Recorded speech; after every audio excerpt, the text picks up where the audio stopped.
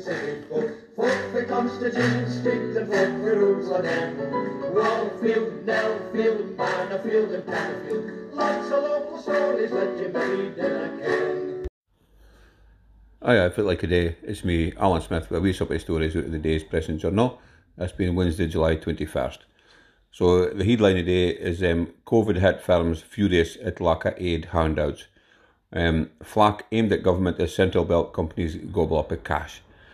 So the Scottish Government has been accused of neglecting the needs of businesses out with the Central Belt that are struggling to survive the pandemic. The Scottish Government confirmed that of 113 applications, including from businesses in the North East, only 42 grants were approved, with 9 gone to Aberdeen, Aberdeenshire or Moray. Some littler successful applications was made by companies in the Highlands and Shetland, but grants as high as £500,000 were approved in regions including Glasgow, South Lanarkshire and Midlothian.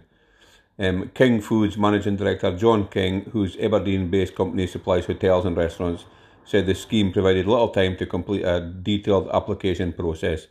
Mr King said, "I've been left with no option but to get a loan, while competitors have got as much as £500,000.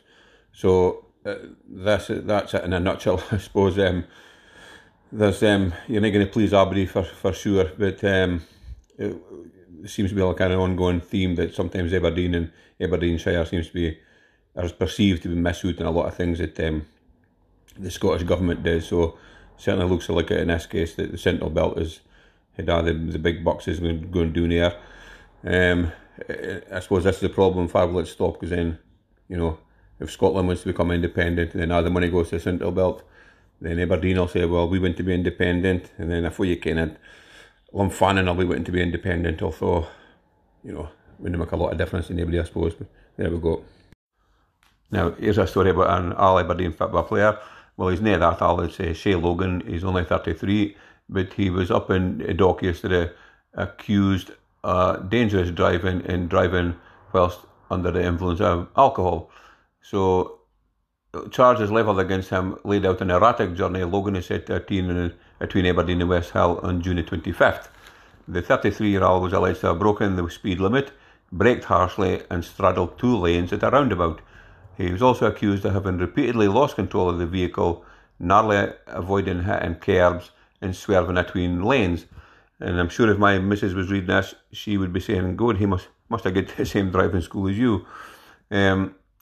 But he's also accused of driving with 73 micrograms of alcohol, when the legal limit is just 22. So Sheriff Donald Ferguson bailed the former defender, who was currently without a club following a loan spell at Hearts at the end of last season, and fixed a pre-trial hearing for February. So it turns out as well that he's launched his own plumbing and heating business now in July 2020 after he qualified as a gas engineer. So I'm sure if there's anybody getting work done for him now, maybe the bills will be a wee bit higher. He had to pay for a chauffeur and I know. So not so clever shape. Now, it's a heartwarming story, I must say, but it's the headline is "Volunteer urges child befrienders to step up." So 6 years ago, Kate Webb met 5-year-old Regan through Aberdeen Befriend a Child at a difficult time in both their lives. The friendship that followed has brought more fun and healing than any of them could have ever expected. Now, Kate is urging more folk to support Befriend a Child as the waiting list of vulnerable kids hits record levels. So she says she remembers the first time she'd heard about it was like her running club had organised a fun run to aid the charity, but she couldn't take part in the run at that time, and she asked what else she could do. So they says, well, why do you need to just befriend a child anyway? And she thought, well, that's a good idea. So they matched her up with Regan. It's not her real name, it's been changed to protect her identity, and Regan had suffered several bereavements of close family members and had complex additional needs. She says initially Regan was painfully shy, and their first outing felt to Kate like a total failure because it just lasted half an hour before Regan went to taking home. Years later, though, Regan can still remember playing football and buying a magazine that first day.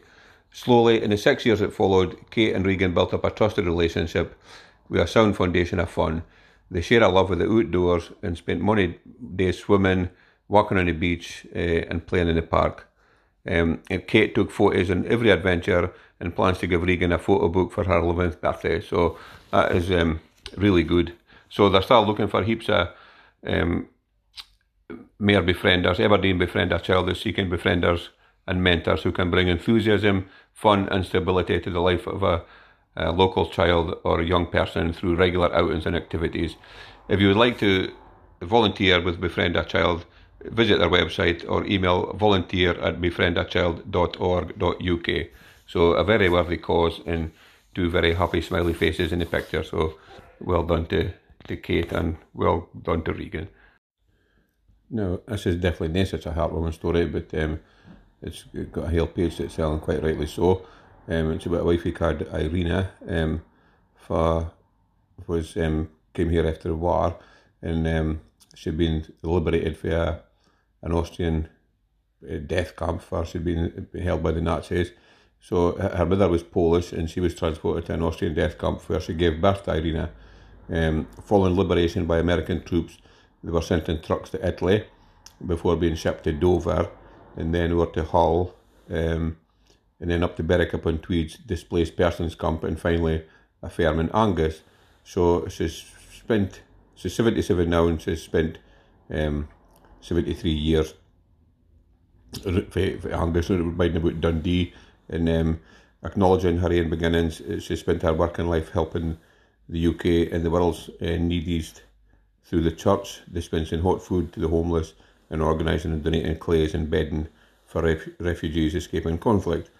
She's never travelled outside the UK since arriving after the war, and she's never had any need for a passport. So when she was asked to prove she had a right to stay in Britain as the EU settlement scheme deadline approached, she said she felt like an outcast with no sense of belonging. So absolutely so hard to believe, and such a shame for a wife after everything she's been through as a kid, and lived her life in Scotland basically. So hopefully, I mean, her MP's written to the government to say, we need to get it sorted out and quickly, and there's no, she wouldn't just be herself. I'm sure there's heaps and heaps like her, so hopefully they'll get it sorted out and have a bit of compassion and a bit of common sense. But unfortunately, that's not what politicians are well known for, is it? Now, here's a story about a young loon from Bunkery. His name's Callum Bowie, and he's racked up more than 60,000 TikTok followers in just 7 months, and he's gained the seal of approval for chart stars like Amy McDonald, the Snuts, and the Wombats, which I presume that's a good thing for them folk. The 20-year-old only posted for the first time on the social media platform in January and has quickly become an online sensation with almost 2 million likes. His reach has gone global following with a growing fan base in the United States for his superbly crafted melodic songs. Inspired by Scottish superstars Lewis Capaldi and Jerry Cinnamon, the Banksy Ray singer, now based in the Granite City, ultimately aims to emulate their levels of success and influence. So he says he's absolutely chuffed. He said encouragement for Amy McDonald, and he says, the Wombats, I'll give him hints and tips. So well done to him, and I'm sure with a name like Bowie for Bankery, he'll go far, as young loon. But good to see social media working for good, for a change. Now, here's just a wee bit about the oldest swan in the UK. His name was Pickles. When he's died when he was aged 30, it says. So a swan believed to be the oldest in the UK has died at the age of 30. Pickles, the whooper swan, was a popular sight in the moat at Leeds Castle near Maidstone in Kent. Easily recognisable to visitors by his vibrant yellow bill, Pickles celebrated his 30th birthday earlier this year with a special swan-friendly cake. He was often seen paddling gracefully across the moat or on the Great Water, surrounded by his pals, mute swans, trumpeter swans, and the castle's famous black swans. I didn't kind of that different kinds of swans, but there you go, you learn something every day. So I just thought he was born in 1991, and normally in the wild they live to about the age of 10, but in captivity they can reach their late 20s. So Pickles was the oldest of the bunch, but he's going to meet his swan maker now, I'm afraid. So God rest you, dear old Pickles. Now, just finish up in sport as normal. So just wish Aberdeen good luck tomorrow night against BK Häcken in the Europa Conference League qualifier. let's hope there's not too much hacking going on for their opponents, and Stephen Glass is convinced that Scott Brown's football prowess will shine through and help Aberdeen to success. So he says folk think he's just a baller and a shouter and whatever, but he says that he's also an excellent football player. And I suppose if he's led Celtic to 9 in a row, there must be something about him, and let's hope he's still got something left in the legs to offer Aberdeen. So good luck him on. Come on, Aberdeen. Now that's me done for the day now. Just a wee couple of stories with the day's Press and Journal on Wednesday, July 21st. Absolutely glorious night up in Aberdeenshire now. It started off a bit overcast this morning, but as the day's gone on, skies have cleared, the sun's come out, and it's absolutely glorious just now. It's about just about 7 o'clock actually. So I think I'll get us wrapped up and get a while outside, have a glass of wine in the garden. I think I deserve it. So hopefully you've enjoyed this podcast. Thanks very much for listening. If you did, mind and tell a pal or just tell a stranger, maybe that might be even better. And if you didn't like it, then I tell a soul. Thanks very much now. Toodaloo. Fuck the Constitution, speak the fuck the rules again. Wallfield, Nellfield, Manorfield and Canterfield. Lots of local stories that you made in